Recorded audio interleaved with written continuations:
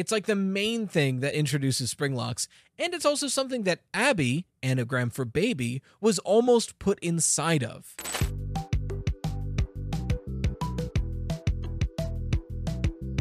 Ladies, gentlemen, and those with the good sense to do away with the whole notion, I welcome you to the premier audio medium for all your Fazbear entertainment needs. The Freddy Fazbear Pizza Podcast.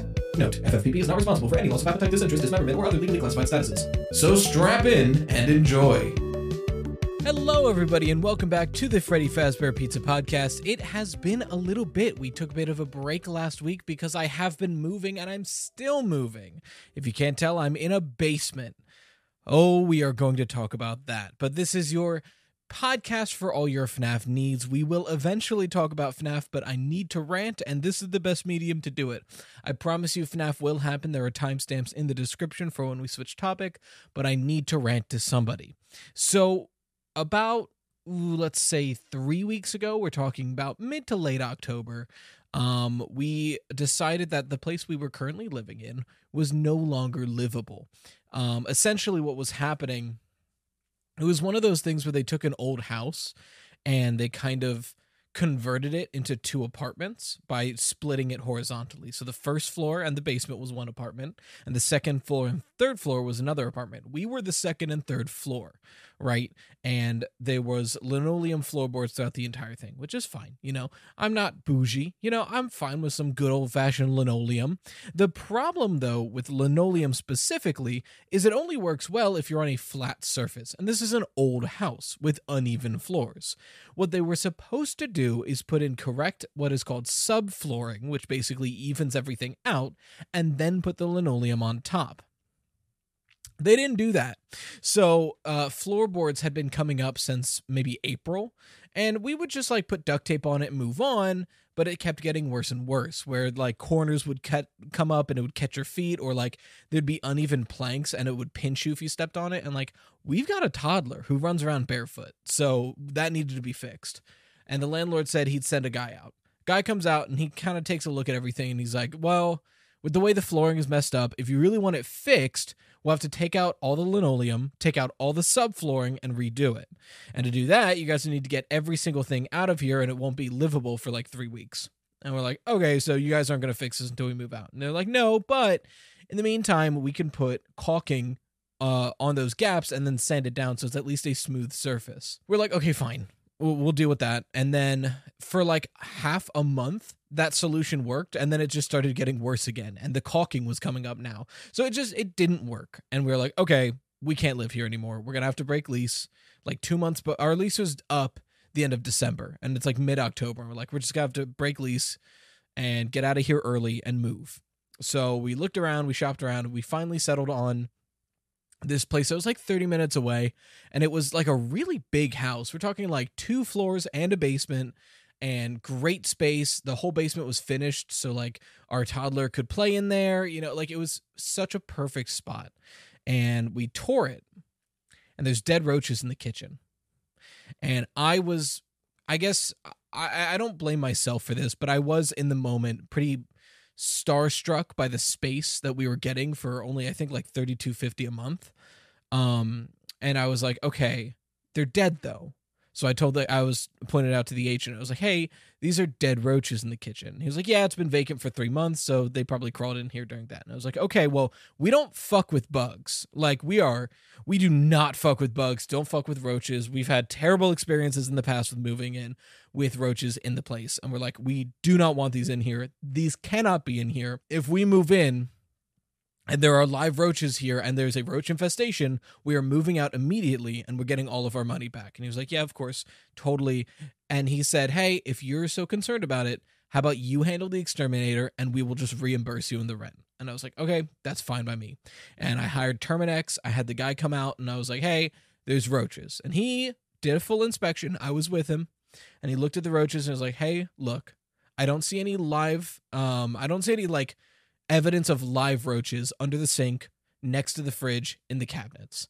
And the dead roaches that are here are so petrified that they crushed my finger. So these have been dead for a long time. There's no active roach infestation. I was like, cool. Can you still do spray? And he was like, well, there's no active infestation, so we're not going to spray. I was like, whatever.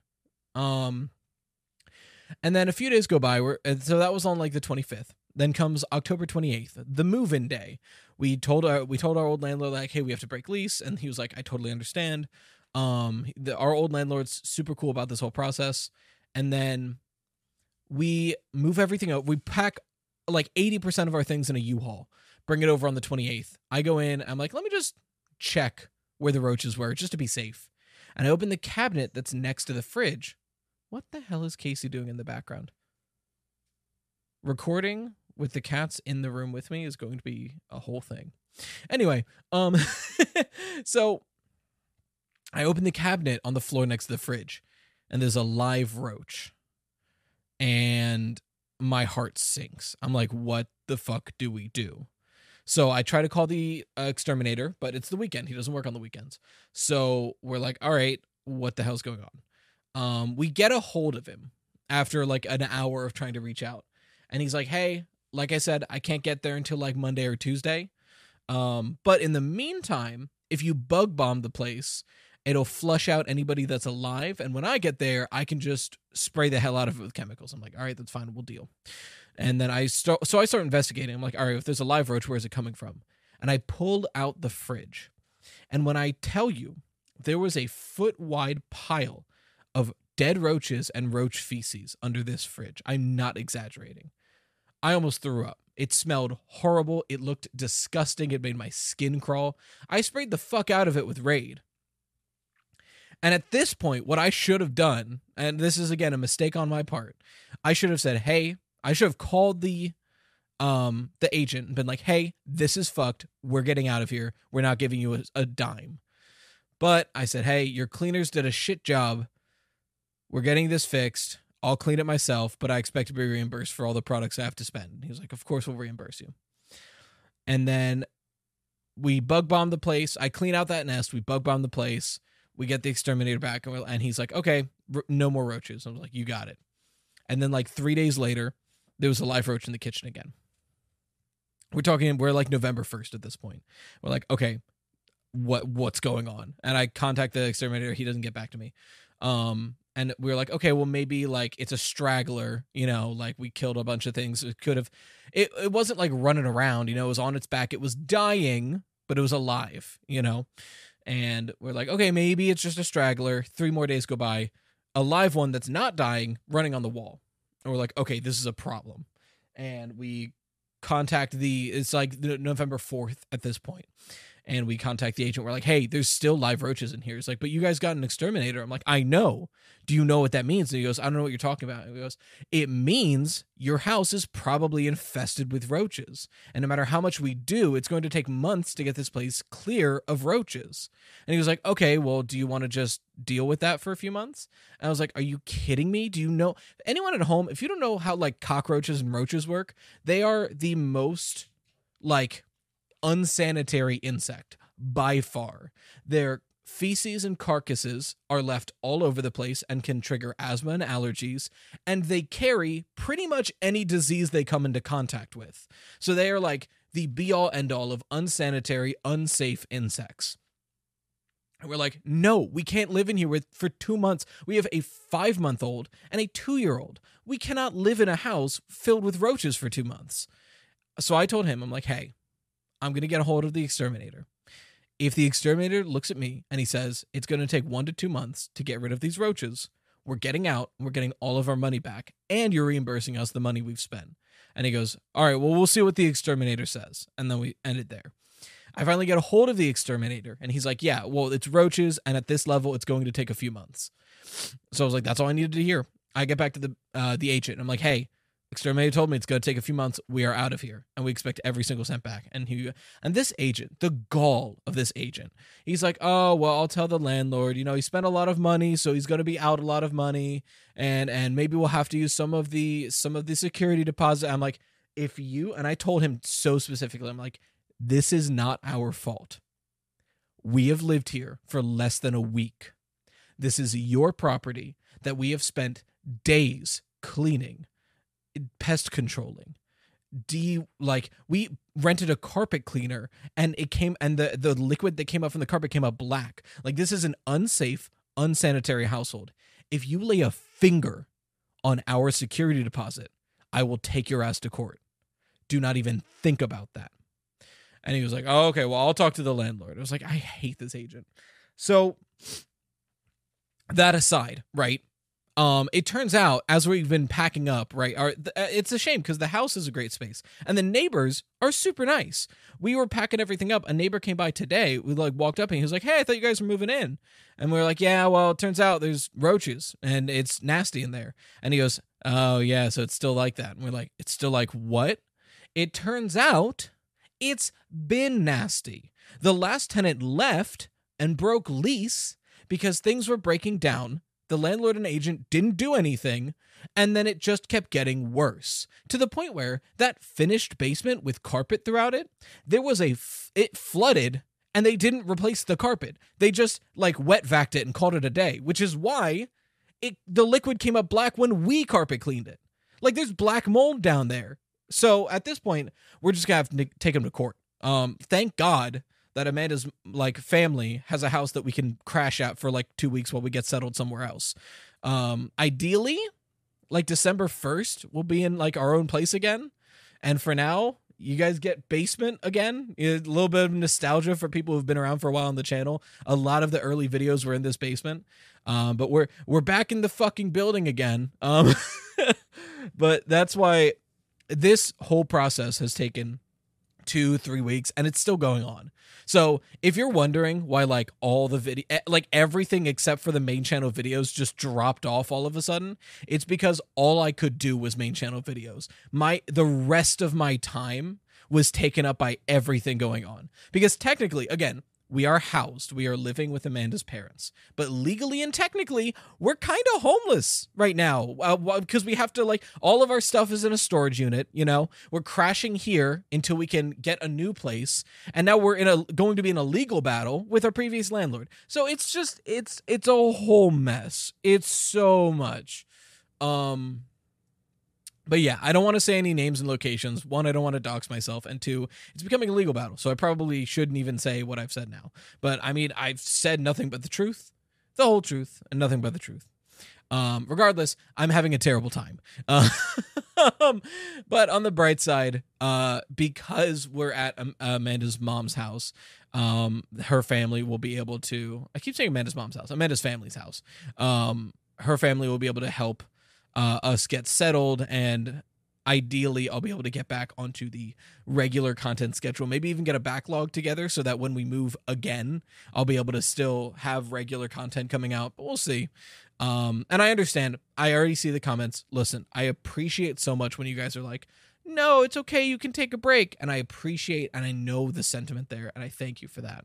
But algorithmically, I cannot take a break or else the channel dies. So yeah, that's been my month and will continue to be my month until probably like mid-December when we're finished moving into the new place, wherever that new place is going to be. But this is a FNAF podcast, right? We're like 10 minutes in. I haven't talked about FNAF yet.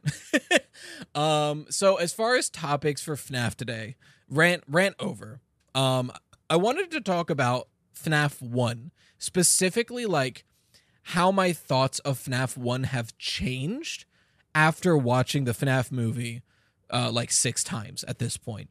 Now, again, I said this in my video, the strikes are tentatively over.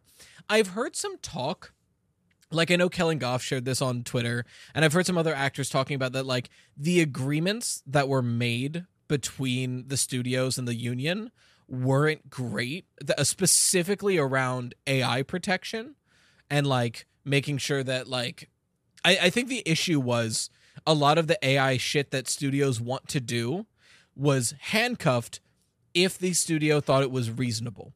And because it wasn't like cut and dry and it was up to studio discretion, a lot of actors are worried about that. So there's a chance the strikes are going to be back up, and we'll see. But for now, the strikes are paused because the negotiations have continued. We can talk about the movie guilt-free. You know what I mean? Because I didn't like promoting the movie while the strikes were going on, even though like I'm not part of the union. I'm just trying to be like, I want to be in solidarity with the union members. But I mean, even though I'm not promoting the movie by talking about it. It's a weird gray area, you know what I mean?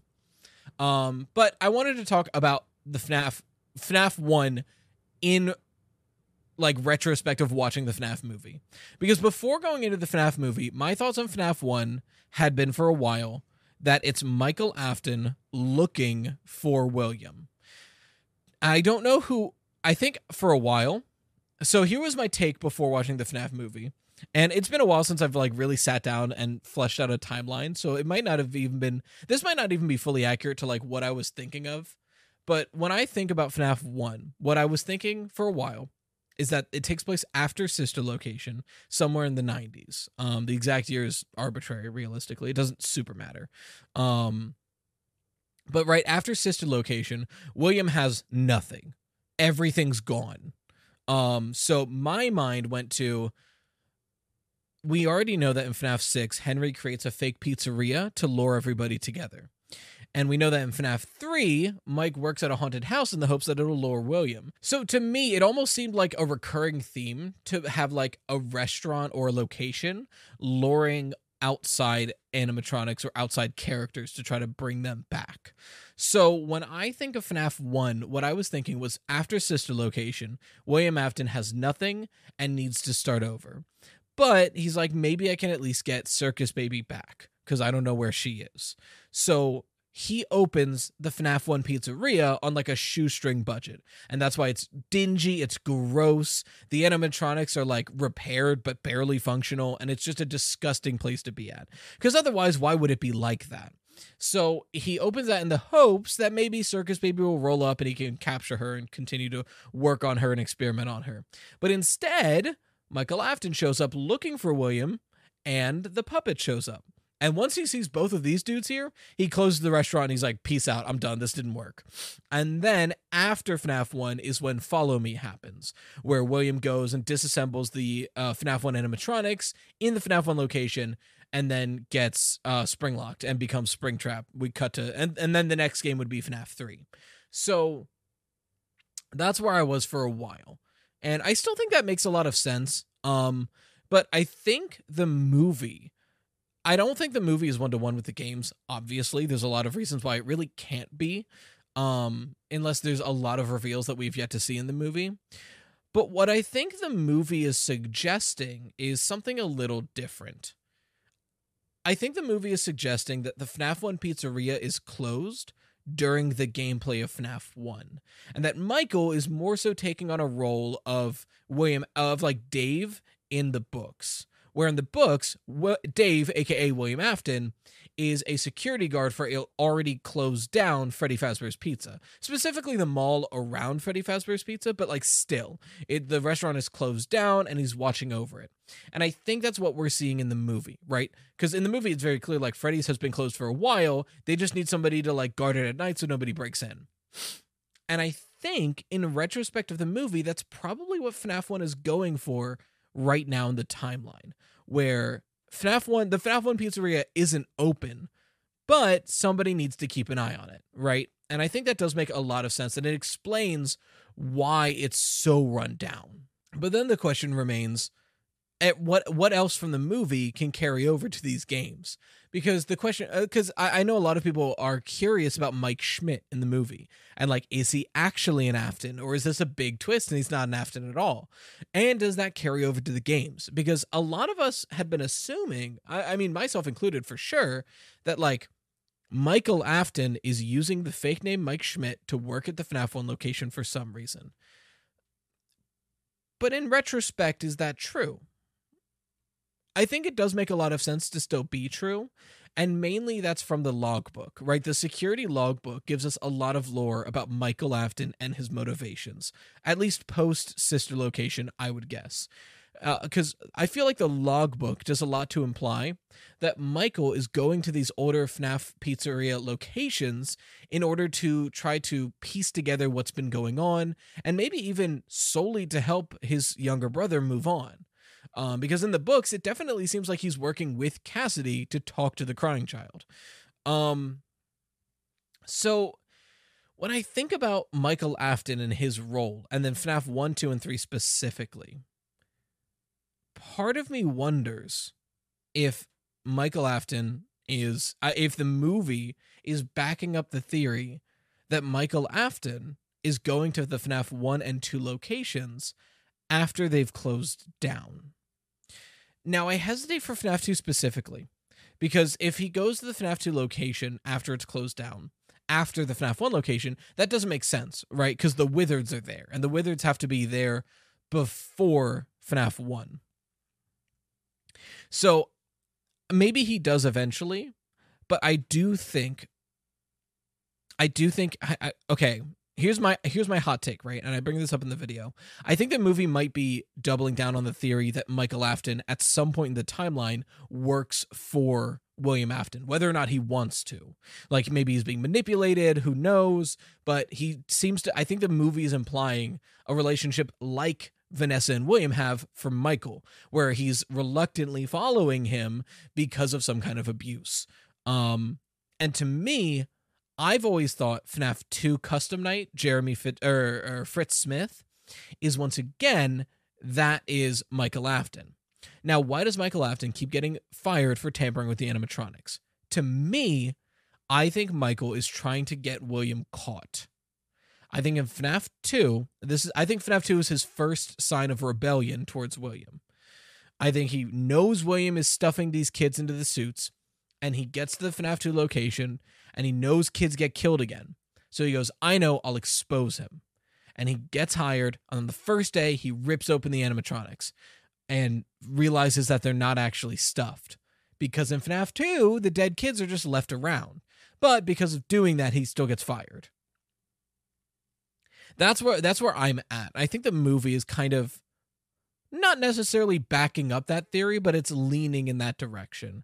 That, like, Michael Afton is working, at some point in the timeline, working under William. And we see that again in Sister Location, where he pretty much directly says, like, I did what you asked me to. Which, again, I say in the video, but it really, to me, is like, this is the tone of a kid trying to appease their abusive father, to me. Before we continue, and before I forget, I've been holding on to this little guy for all the episodes so far.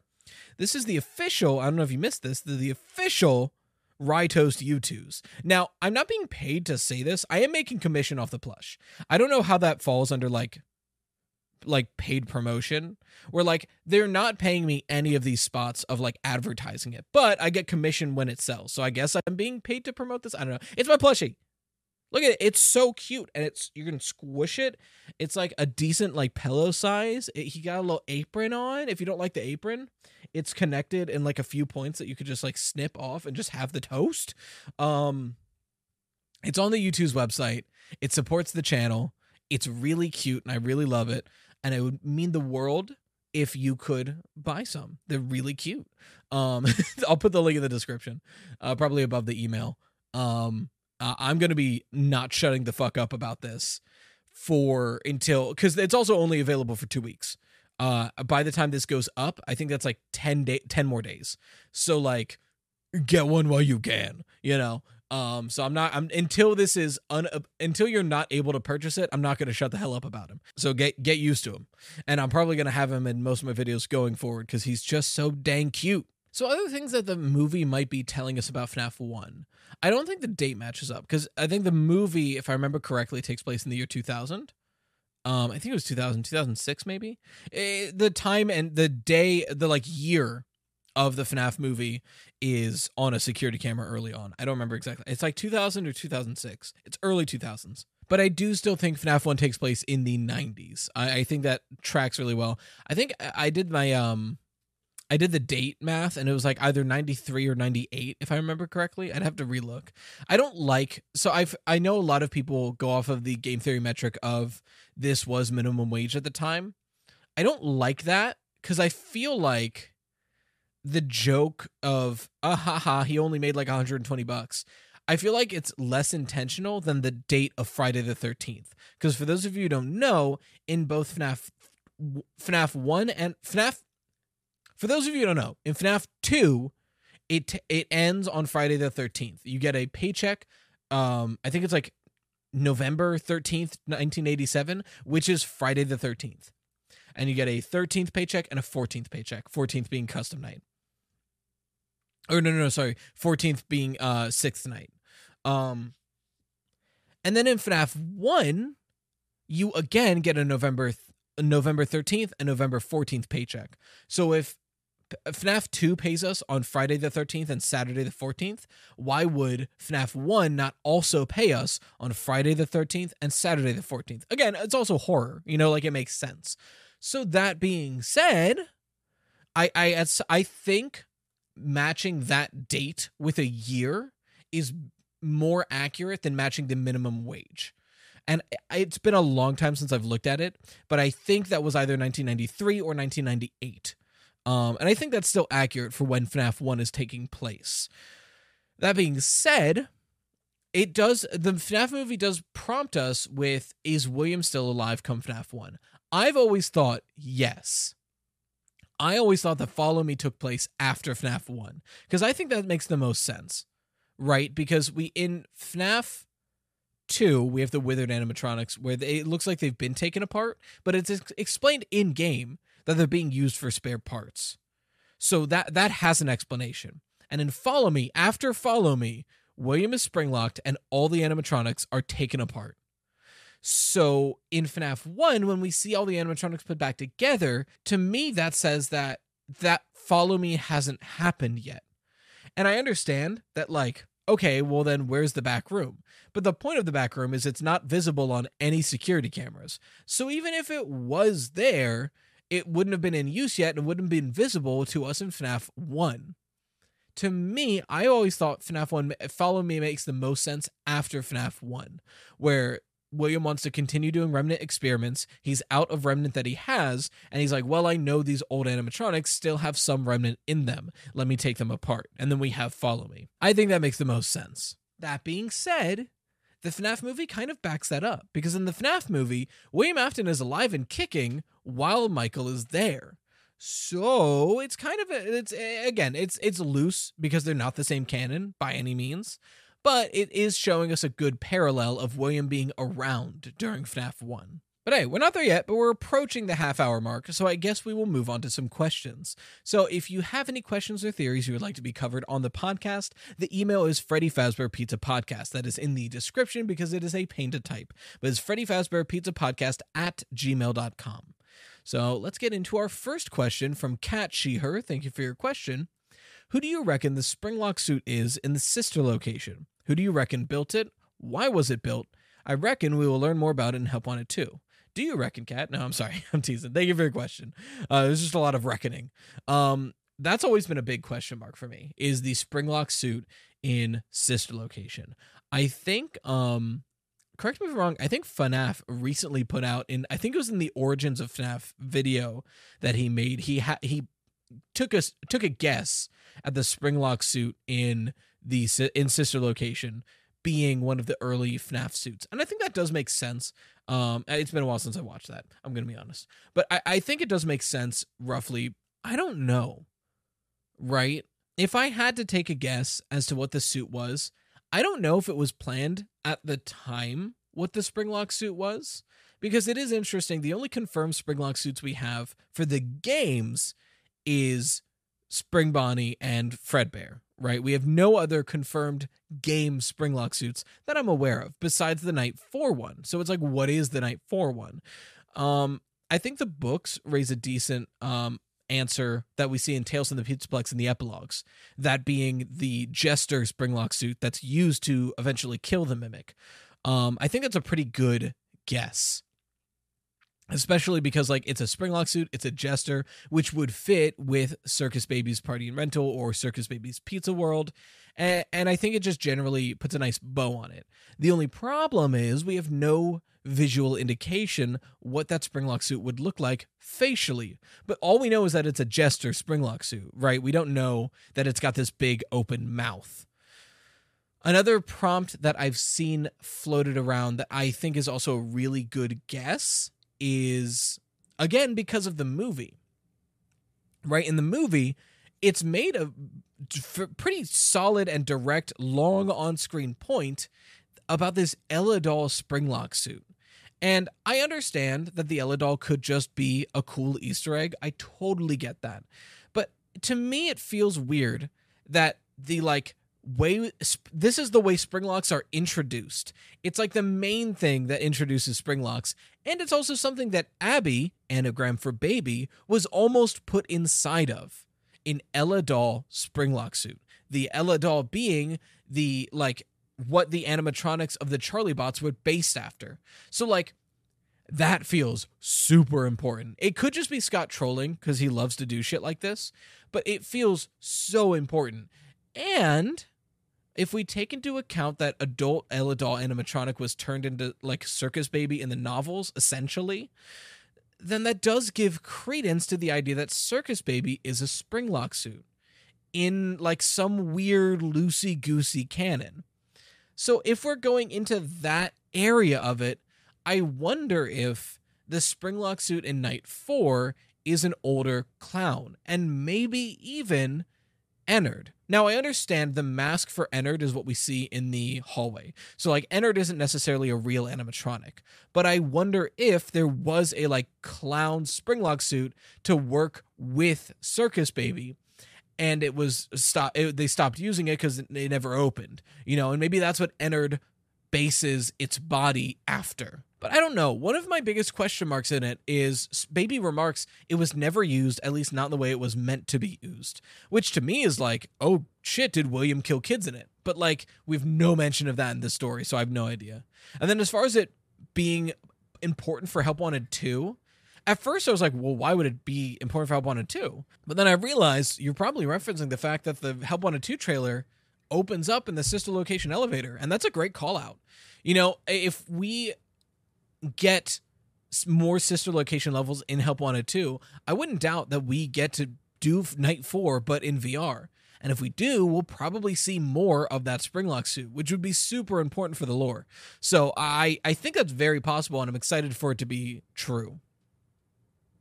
Hopefully you guys don't hear anything. The ventilation, the heat, like they've got an HVAC system for like heat specifically, and it just kicked on. And it's way louder down here now. So I hope you don't hear that on the microphone, but maybe you do. We'll find out. But thank you for your question. Next question is from Adam, he, him. Thank you for your question. What kind of villain would you say is good for the series' future? A return to purple guy? Thank you for your question. It's a great question. This is more like opinion and narrative based than lore, and I do like touching on those. I mean, I'm an English major, you know.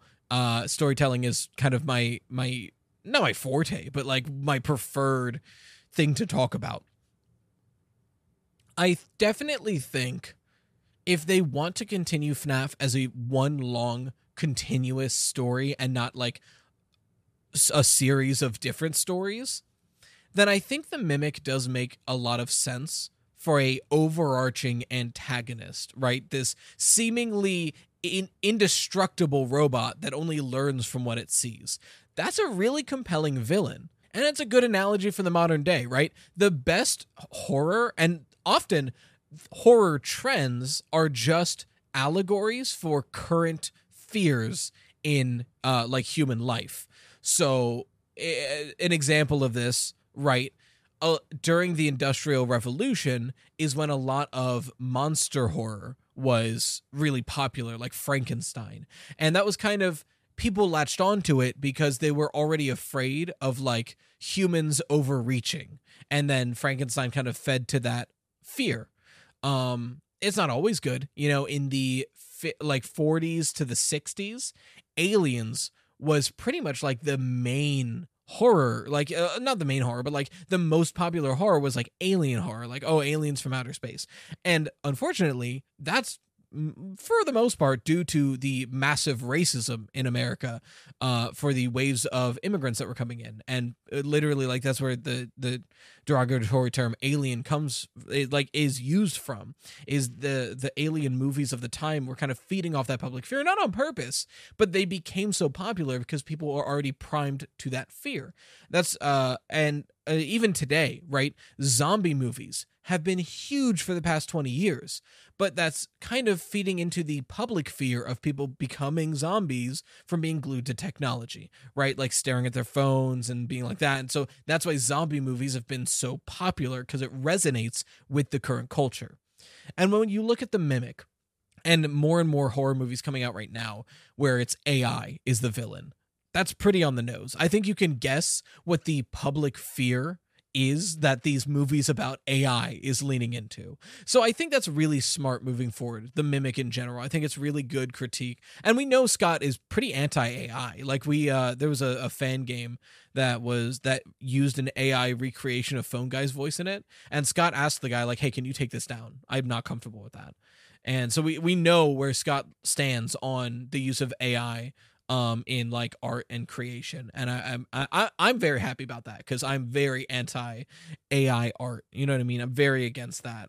So I think it makes sense. I would say I hope that the supernatural elements of this series aren't completely lost, and I don't think they are, because I think the supernatural elements is where the series really shines.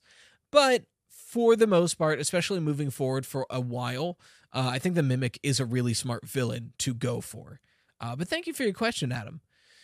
Our next question is from Parker, he, him. Thank you for your question. I'm not sure if this has been asked yet, but what are your thoughts on MatPat's Mrs. Afton theory? I feel like it's an interesting take, but it's definitely a stretch to make a basically never seen or heard from character such a huge part of the games.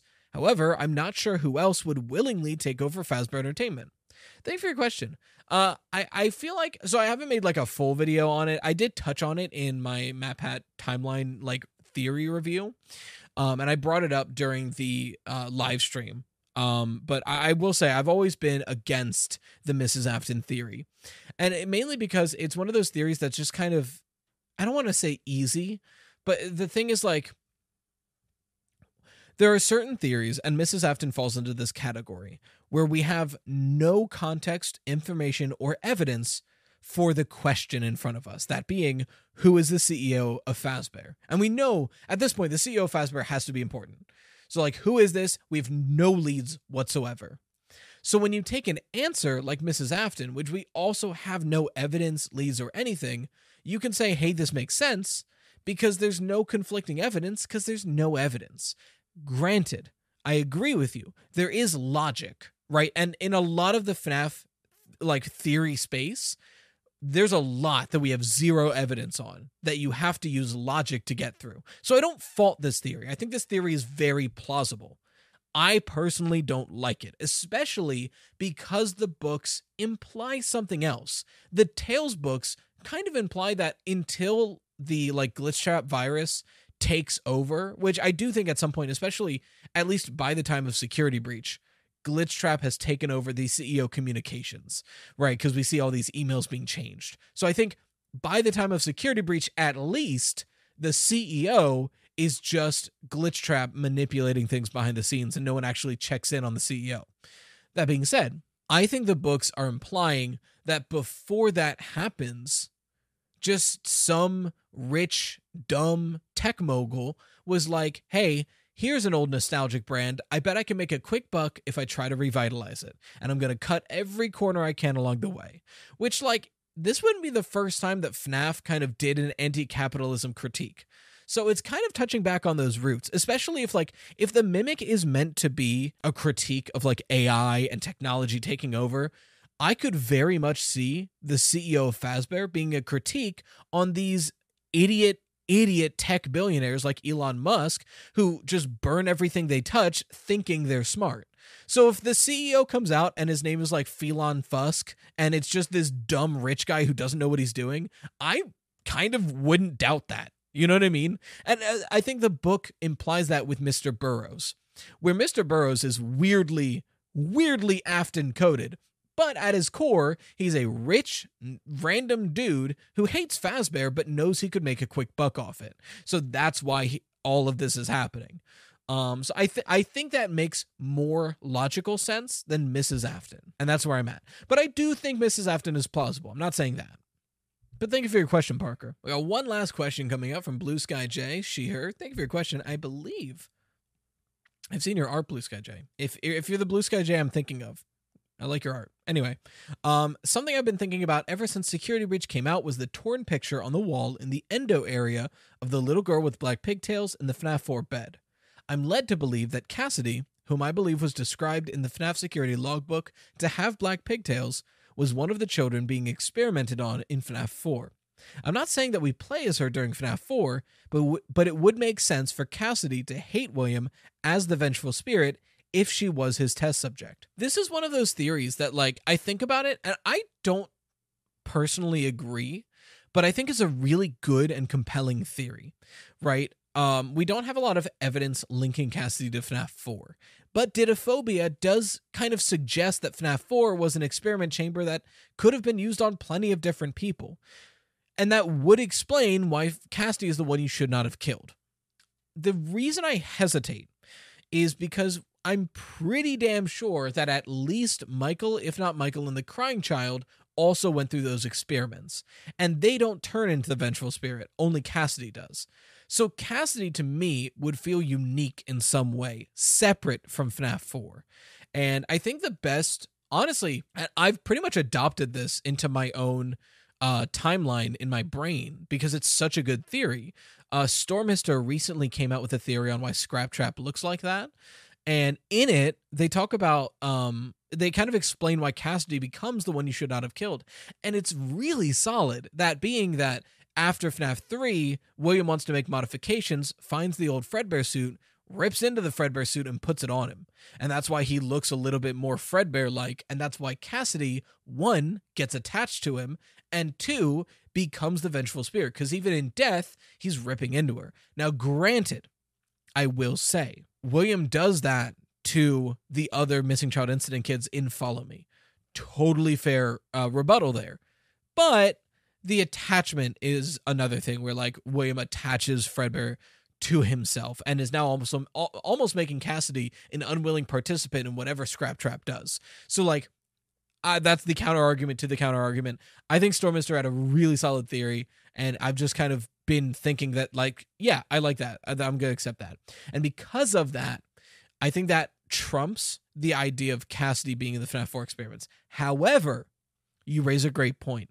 That would be a really good explanation for that very deeply weird picture in the Endo Maze. Because why is there a random black-haired pigtail girl in the FNAF 4 bed guarding the Nightmare plush? That is so weird. Now, granted, the Nightmare plush could be referencing the FNAF 4 Nightmare Chamber. Totally valid. So it could be both, frankly. I don't know. Actually, it's something I have to think about. Thank you for your question, Blue Sky J. But with that, we're hitting 44 minutes. I'm sure it's probably a little bit shorter because I had to cut out a few pauses, a few water sips. But thank you all for joining me. Sorry again for the week hiatus of like every other kind of video, but we should be back and rolling. There should be your 2 shorts and 2 videos per week, not to mention second channel content that I don't edit, I just upload. Once again, if you have any questions or theories you would like covered on the podcast, the email is freddyfazbearpizzapodcast@gmail.com. The link is in the description. Along with it is the link for the Rye Toast U2s that is only available for like 10 more days. Please buy it. I get a commission every time somebody buys one, but also it's really cute and I'm really proud of it, and I really just want people to have it. So thank you very much for that. But in the meantime, thank you for watching the Freddy Fazbear Pizza Podcast, where the pizza abilities are endless. We hope to enjoy your future patronage. Bye-bye for now.